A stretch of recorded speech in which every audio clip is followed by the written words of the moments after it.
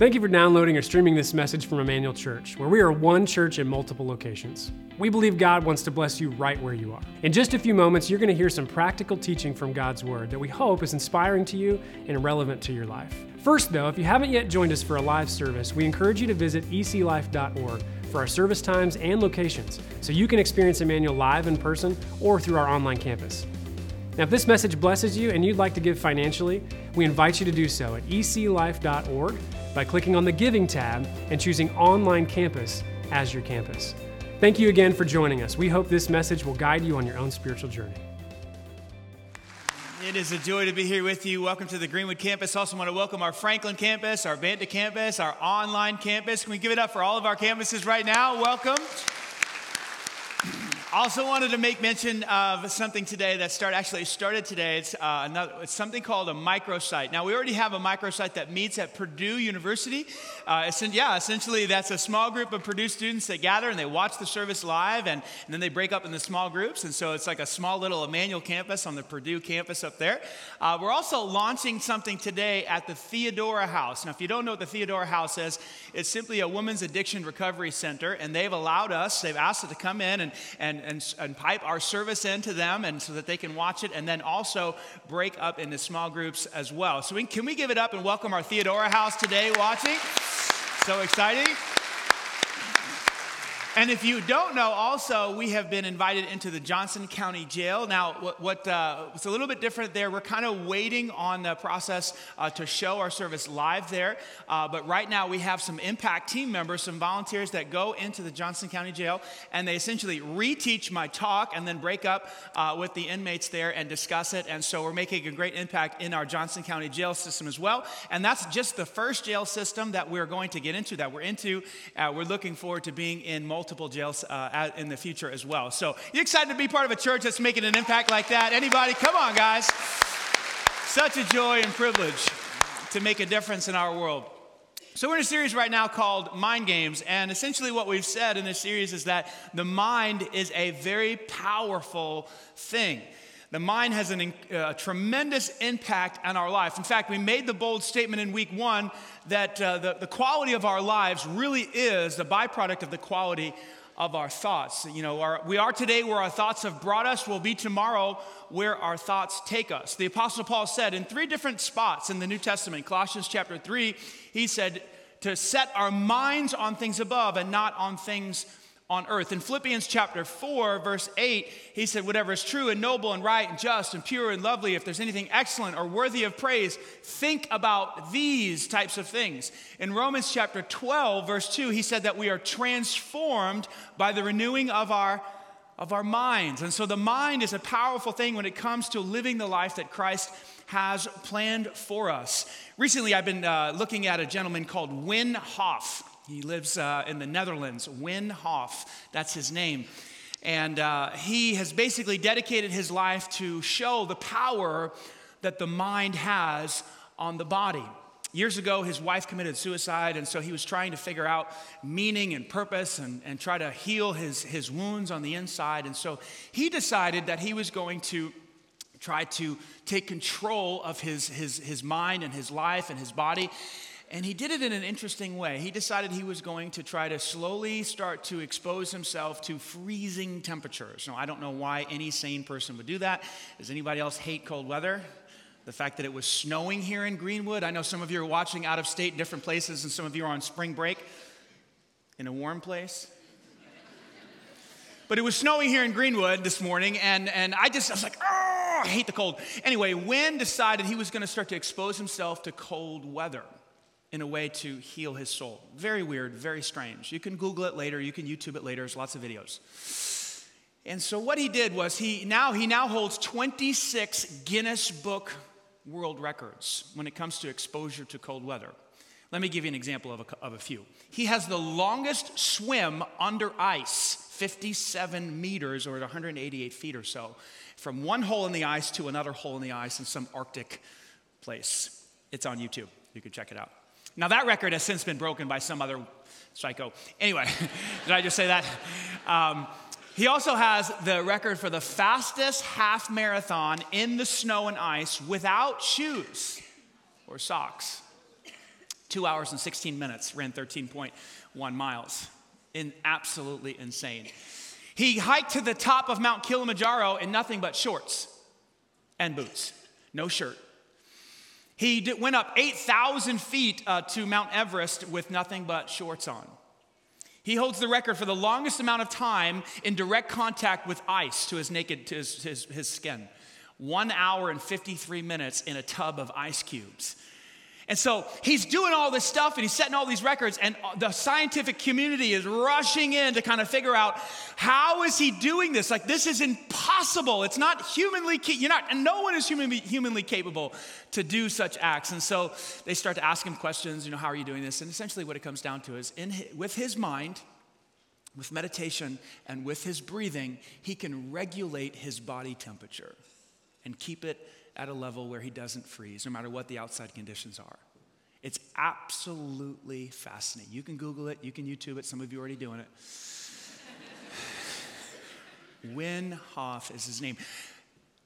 So people are saying, well, you must be, the only person on earth to be able to do this. So in order to prove them wrong, he now has a bunch of disciples that he's training to do similar things. And sure enough, with the power of the mind and breathing, they're able to expose themselves in the cold in the same way that he is. That's the power of the mind.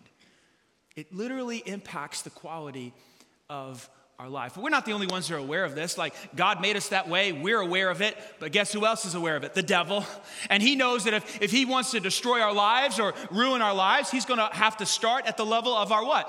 Our mind. And so he assaults us with lies about ourselves, lies about the world, lies about God. And that's what he does. He inundates us with lies. And his goal is to cut us off from the life that God has planned for us. How does he do it? He builds these things called strongholds. A stronghold is essentially an internal prison that locks us into things like fear or anger or lust or materialism or hatred or racism.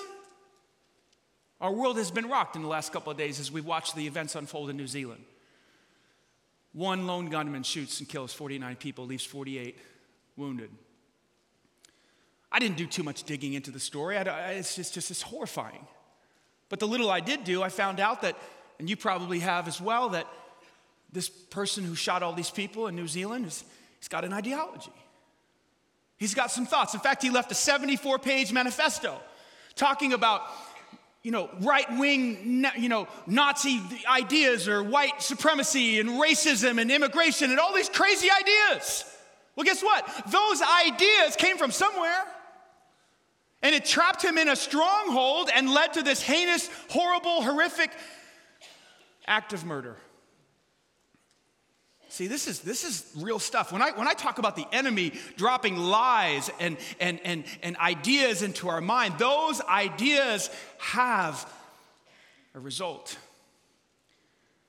And so what we have to do is take every thought captive, and those are our weapons. Our weapons are not, knives and guns and bombs and things like that. Our weapons are spiritual weapons, and it's the truth of God's word, and we take those thoughts captive and we wrestle them to the ground and we replace them with the truth of God's word, and that is how we tear down the strongholds of the enemy, and that's what this series is all about.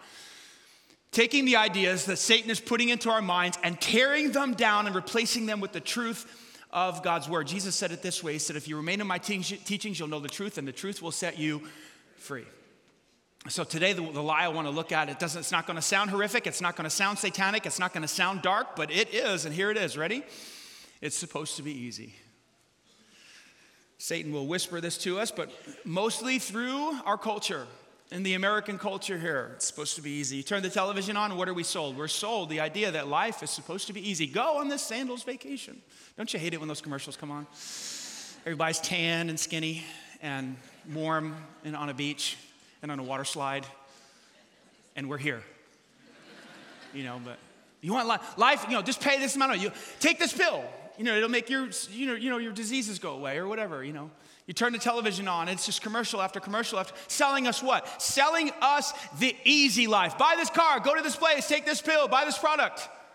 Americans, we love the easy life. We're told it's life, liberty, and the pursuit of happiness. I'm supposed to be happy. Where's Easy Street? Where is it at? It's actually on the map, but anyway, there's nothing easy about it. Here's the rude truth, the hard truth. There is nothing easy about this life. Anything worth having does not come easy. Have you ever noticed how things just simply don't work out? Anybody else? Yes, no? I mean, I'm not a pessimist at all. I'm a realist. Things just don't work out. The other day, we replaced our fridge. Our fridge was going out. It was making this weird knocking sound, so we bought another fridge. It's in the garage. Wednesday night, small group, a lot of high school students at the house. So I'm like, I got some help. So we get this new fridge, drag it into the house. It's very difficult, very heavy. 2 refrigerators in the kitchen. My wife starts to unload the food out of the one, and you got to do this process quick so you don't lose the food, right? So we're there. She's pulling it out. We've measured width and we've measured depth. What did we forget to measure? Yes, we forgot to measure the height. Did I mention things never work out? Things are rarely easy. Now, some of you are not surprised by that because I'm not a handyman and I don't do stuff like that. So you're like, yeah, of course it doesn't work out for you because you don't know what you're doing. I understand. Valid point. We forget to measure the height. I'm like, okay, we got this new fridge. We got to return it, get our money back, whatever. My wife's like, not so fast. It's like, what do you mean? She says, we're going to knock out that cabinet. Wednesday night, I want to relax, long day of work, teenagers in the basement, lots of noise, 2 fridges in the kitchen. I mean, this is not going well. So I look at her and I say, no, we're not doing that. I'm going to pull executive husband power here, executive decision. Well, how does that work out for you guys? She says, no, it's easy. It's easy. Look at this YouTube video. She shows me how to remove a cabinet. I'm like, you're joking. This is not going down tonight, but a wife has a way of wearing you out. So slowly I start to get worn down and I go and get her drill.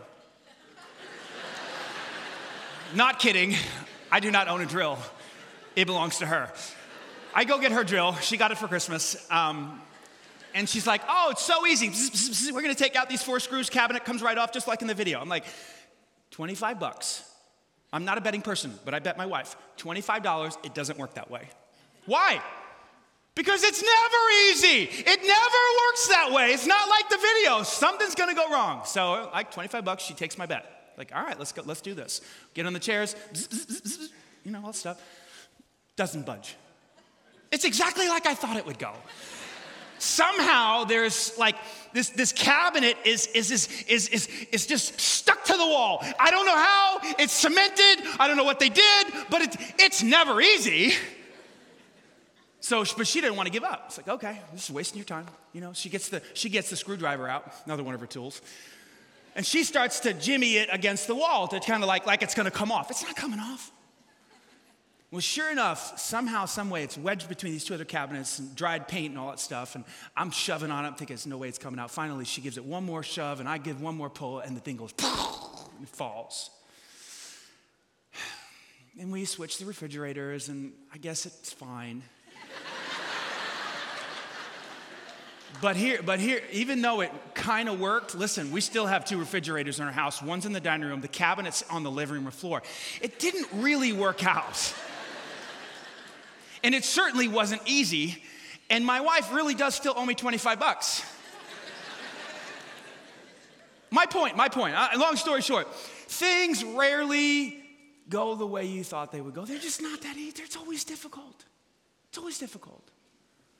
I love what Zig Ziglar said. Fortunately, problems are an everyday part of our life. Fortunately, consider this.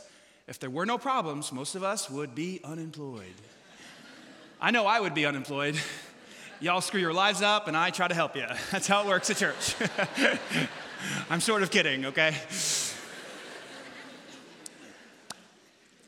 Here's the thing. When we think about our problems through the lens of, it's not supposed to be this way, why is it so hard? It's supposed to work out.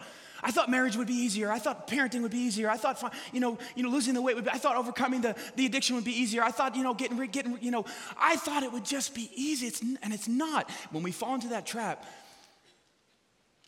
the end result is that we live disgruntled, angry, unhappy, groaning and moaning lifestyles. We're like the children of Israel. They get delivered up out of Egypt, 400 years of slavery. God says, we're going to take you into the promised land. 12 spies come back from scoping out the promised land. 2 of them say, let's go up. 10 of them say, no way.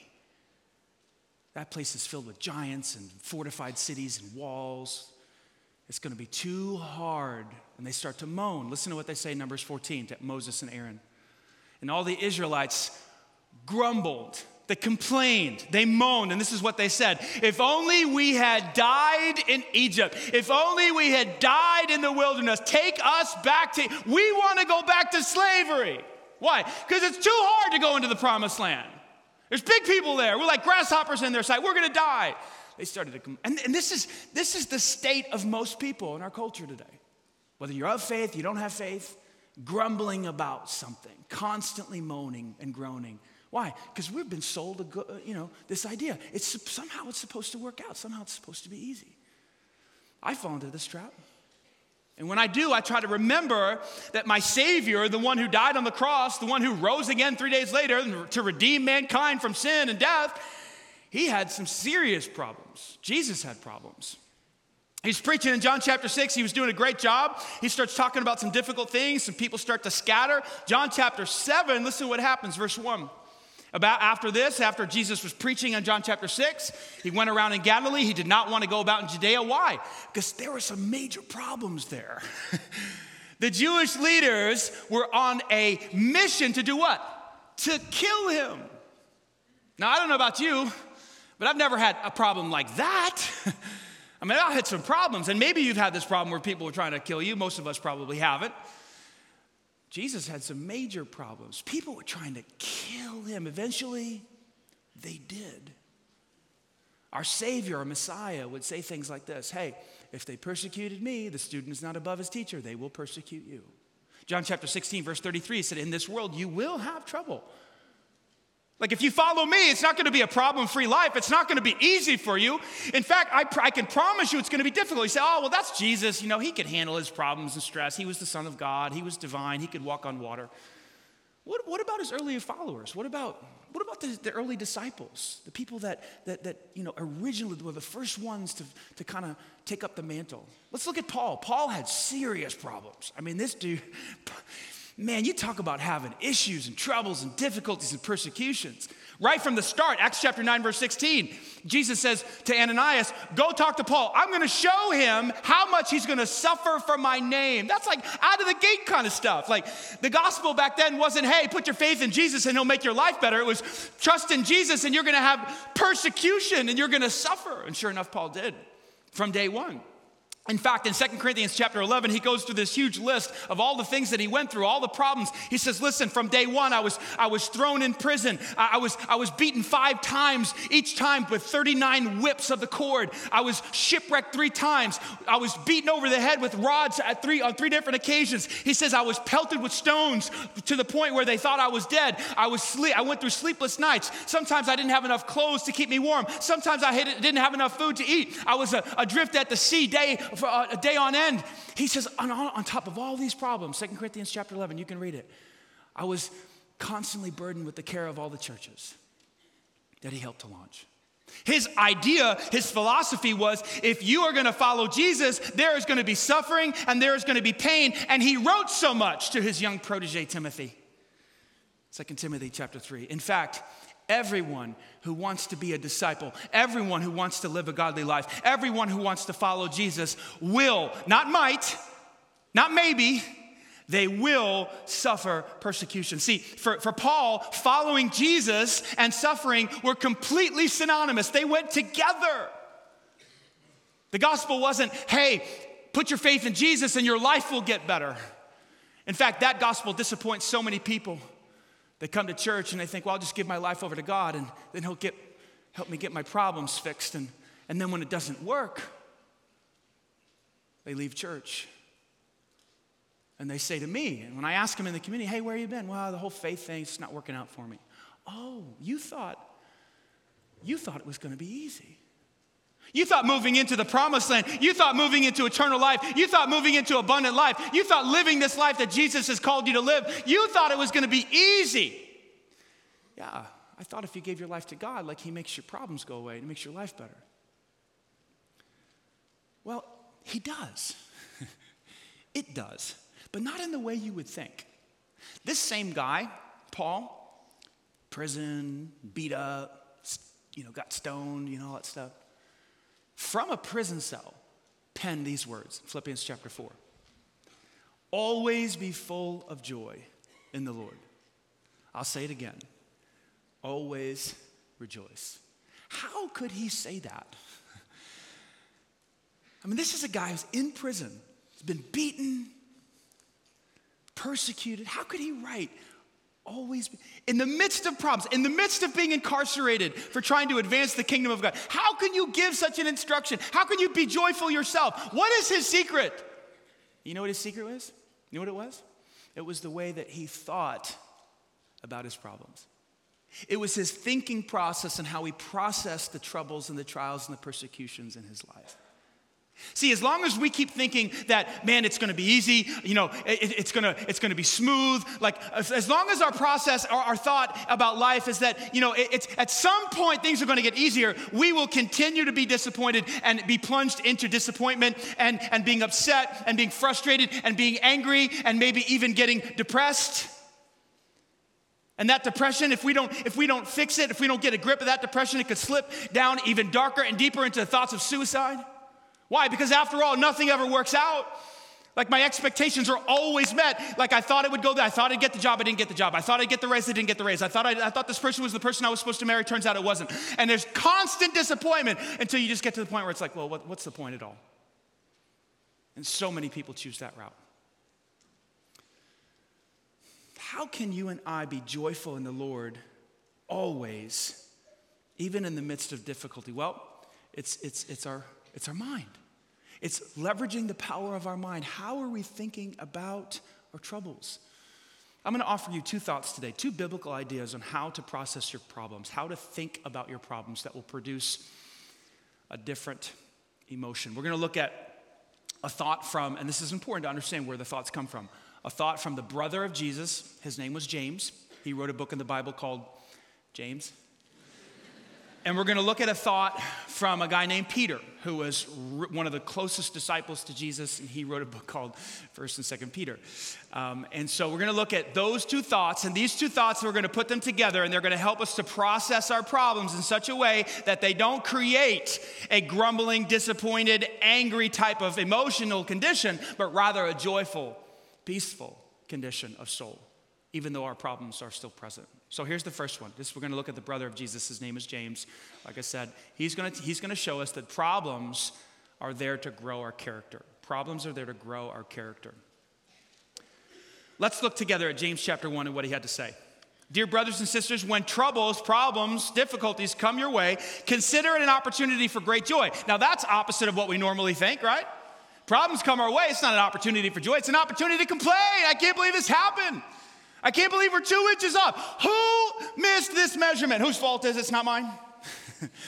Probably my wife, right? Blame somebody else. Complaining, blame shifting. Problems are not opportunities for joy. James, the brother of Jesus, says they are. Well, why, James? Why would troubles be an opportunity for joy? For you have understanding, you have a knowledge that when your faith is tested, that's what's happening when we have trouble. When our faith is tested, our endurance has a chance to grow. What is endurance? Endurance is simply the ability to keep going when it gets hard, when you're tempted, when you're down, when you're discouraged. You're able to keep on pushing forward. So let it grow. Let what grow? Let your endurance grow until it's fully developed, until that baby is 9 months, until it's got to come out of the oven, right? The biscuits are done. You got to take them out because if you don't take them out, they're going to burn, right? That's what it means.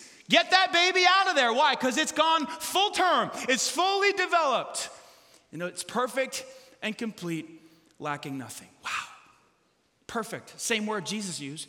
James, the brother of Jesus, was at the Sermon on the Mount. He heard Jesus say, be perfect as your heavenly Father is perfect. You remember week number 1 of this series? Teleos. Fully mature. How do we get there? How do we become fully mature people, complete, needing nothing in our character? James says, through trouble. We grow through trouble. A couple years ago, I read a book called Integrity. Dr. Henry Cloud, he's a Christian psychologist or a psychologist who happens to be a Christian, and he's got several really good books. And Normally when we think about integrity, we think about it in this vein, that it's a person who tells the truth and is honest. Cloud says that, it gives a little bit of a different understanding of integrity. He says that essentially it's the ability to meet the demands of reality. And he gives this illustration about a general in the Air Force, and he says, if a general in the Air Force goes to Boeing, who creates planes, and he says, I want a plane. I want you to make us a plane. The first question that that Boeing would ask is, well, what do you want to do with the plane? That's an important question. Do you want to want the plane to dive down and maneuver and shoot at other planes and be a fighter jet, or do you want it to be a cargo plane and just drive straight and high altitudes and just take cargo across the one place to another? The answer to the question is vital because it shows Boeing what type of metal to use in the plane. Listen to what he says here. If the flight patterns are going to have incredible demands on maneuverability with high speeds, the quote, integrity of the material has to be of a certain kind so as to not come apart with those tricky moves. As a pastor, I see people come apart all the time. Emotionally, psychologically, spiritually. They leave their spouses, they leave their jobs, they turn to alcohol. Because of the tricky moves. The company downsizes, the spouse cheats, the child rebels, someone gets cancer. Life is filled with these tricky things that happen. And it puts tension on our character.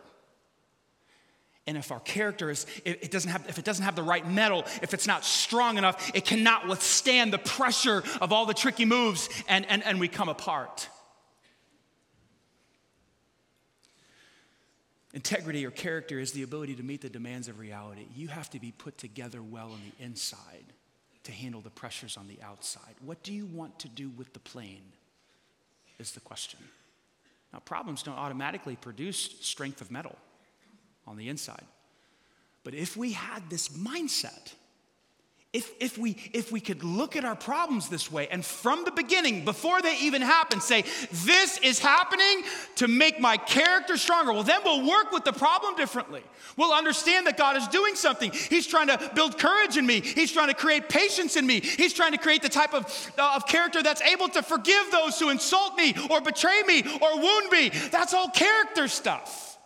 And then when life gets tricky, guess what? You have the ability to meet the demands of reality and treat people the way Jesus treated people. To love your neighbor as yourself and to love your enemies. And to do good to those who hurt you, to bless those who curse you and such. Problems. They are the environment where character grows. Well, that would change how you and I would go through our troubles. Do you agree? That would change how we feel about our problems. We might actually see them as an opportunity for joy instead of grumbling and complaining. So they're there to grow our character. They're also there to grow our faith. Peter says, hey, problems are there to grow your faith, man. Hey, he's writing this letter to Christians at a time where Christians were being heavily persecuted in the early, when the church was getting up off the ground. Listen to what Peter says to the early Christians in 1 Peter. So be truly glad. There is wonderful joy ahead, even though you must endure, say it with me, many trials for a little while. That's how life goes. It's not going to be easy. You're going to have many difficulties for a little while. Listen to what he says. He continues. These trials will show that your faith is genuine. It is being tested, similar to what James said. It is being tested as fire tests and purifies gold. What is he saying here? He's saying, well, essentially, what you would do with gold is to find out if it's 24 karat, 18 karat, 14 karat, 10 karat, whatever. You melt it down to see what type of gold it is, the quality of the gold. And all of the dross and impurities rise up. And Peter says problems are like that. Like difficulties come in your life, and it's a melting down process. It reveals the quality of your faith. If you want to know how strong your faith is, just look at how you respond to troubles and trials and difficulties. If you're freaking out, if you stress out, if you give in to fear, well, then you know your faith is weak. But if you're able to stand strong, if you're able to maintain peace, if you're able to be calm, then you know your faith is pretty strong in the midst of difficulties. But troubles don't just reveal the quality of our faith, it also does something else. It purifies them. See, the melting down process lets all the impurities of the gold rise to the surface, and then you take them off, and the gold becomes even more pure. Peter says, and your faith is much more precious. It's much more precious than mere gold. So what is God doing? Here's what he does. He allows troubles and trials to come into our life to build our faith, to strengthen our faith, to purify our faith. In fact, problems are actually food for faith. Problems or trials or troubles, they're actually opportunities for your faith to grow. Why? Because they're opportunities for you to trust God. Listen to what Peter says. So when your faith remains strong through many trials. How's my faith going to remain strong? How's it going to get strong? Because I don't have a very strong faith. How did it get there? Through many trials. The trials reveal the quality of my faith. They also strengthen my faith. See, if you go through something difficult like a breakup or a divorce or someone cheats or someone betrays you, whatever, loss of job, financial pressure, difficulties in parenting, someone dies, someone gets sick, something happens, that is an opportunity for you to say, it's such a crossroads. That is an opportunity for you to crumble and give in to fear, anger, resentment, doubt, or to say, God, this is terrible. This isn't what I thought would happen, but I am choosing to trust in you. And every single time we do that, it's like going to the gym. You guys will relate to this. Some of you ladies will relate to this too because you do the weights as well. Like if you want to strengthen your bicep, you got to go to the gym and you got to stress it and you got to stress it and and then you got to take a break and then you got to stress it again and work those biceps and then you got to let it take a break and then do it again. And every time you do that, you're breaking the muscle down. You're putting the muscle in a situation where the muscle say, "No, we don't want to be here. This hurts. This burns." But then what happens is the muscle rebuilds. After you stress it and put it under pressure and stretch that muscle. And the muscle comes back stronger. That is the process of growing your faith. There's no other way.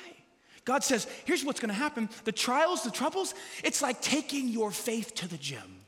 The problem is we don't like to go to the gym, do we? Most of us are like, no problems. We don't want difficulties. What if you said, no, I want to go to the gym. I want a stronger faith. It might change your attitude towards your difficulties. You just might have some joy in the midst of difficulty. You might just be able to sing a song in a jail cell like the Apostle Paul did. But Peter doesn't stop there. He says, when your faith remains strong through many difficulties and trials, it will bring you much praise and glory and honor on the day when Jesus Christ is revealed.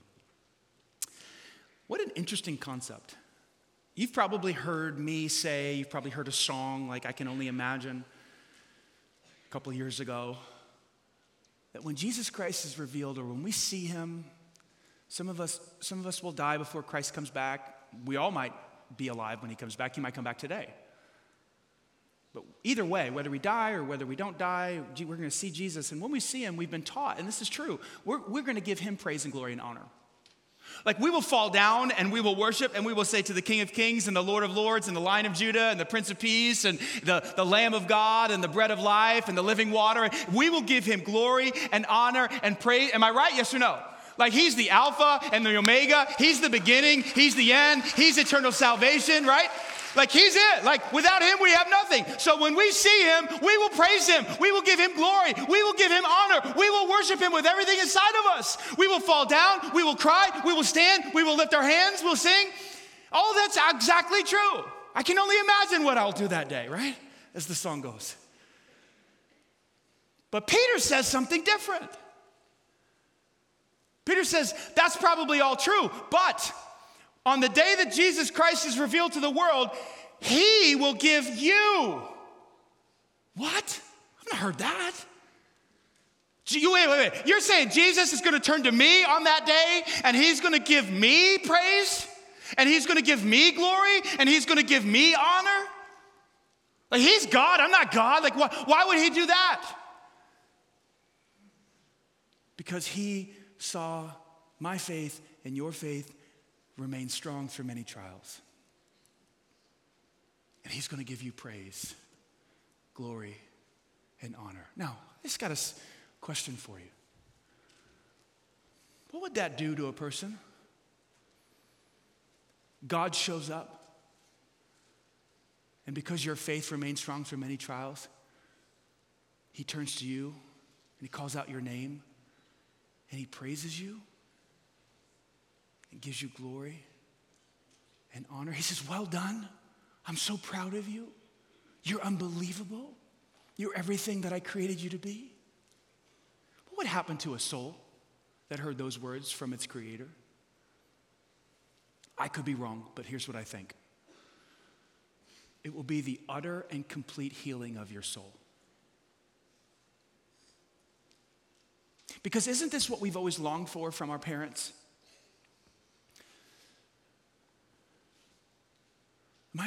Mom, Dad, am I good enough? From our coaches, teachers? Like, do I have significance? Do I have value? Like, am I enough? It's the question of our souls. It's the question of my soul. And then to one day hear the person who created me say and give me praise and glory and honor, it can only be the complete and utter healing of my soul. All the thirst quenched, all the desires satisfied. This is how important our faith is, that Jesus would give us praise and glory and honor for it. Now that is a completely different way to think about trouble, isn't it? If you thought about trouble that way, it's going to grow my character and it's going to grow my faith. Isn't it possible that you could now see your problems and your troubles as positive things? Yes or no? Yes or no? Not because you like pain. I'm not talking about that. I'm not asking you to like pain and say, oh, send some troubles, send some problems. I like pain. No. It's not that. That's twisted, dark. It's because you know what God is doing.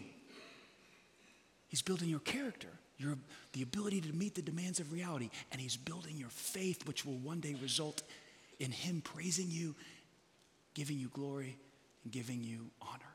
Man, that would take away the grumbling and the moaning and the groaning and the disappointment. Yes or no?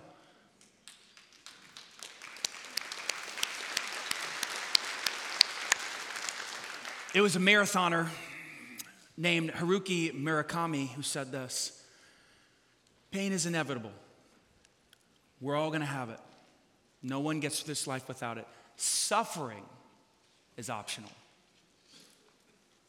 Well, how do you know if you're, how do you decide if you're going to suffer? I mean, everybody's going to have pain, but it's your thought process. How are you thinking about your problems? How will you choose to think about your problems? Given what I showed you today from James chapter 1, verses 2 through 4, and 1 Peter, how will you think? Will you think biblically about your problems so that you can have a different emotional response to them? That is, I love it. Ready? That is your choice.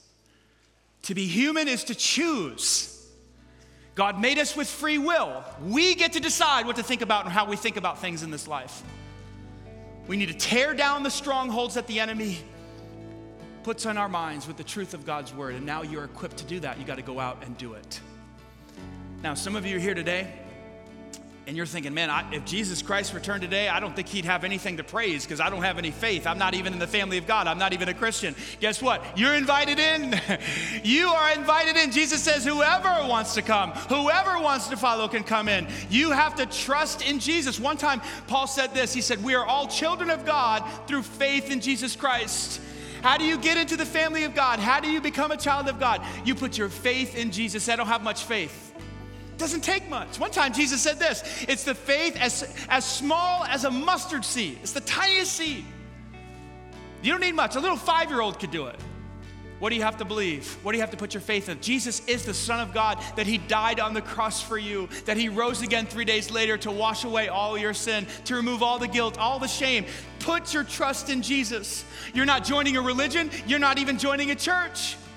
You're beginning a relationship with God. You are becoming his child, and he is becoming your heavenly Father. If you'd like to do that right now, I'm going to say a simple prayer of faith. Take it. It's not the words. It's the faith behind the words. Say them to God right now, watching online, all of our campuses, wherever you are. Put your trust in Christ today. Become his child. Say these words. Dear Jesus, I believe you died on the cross for me. I believe you paid the penalty for my sin.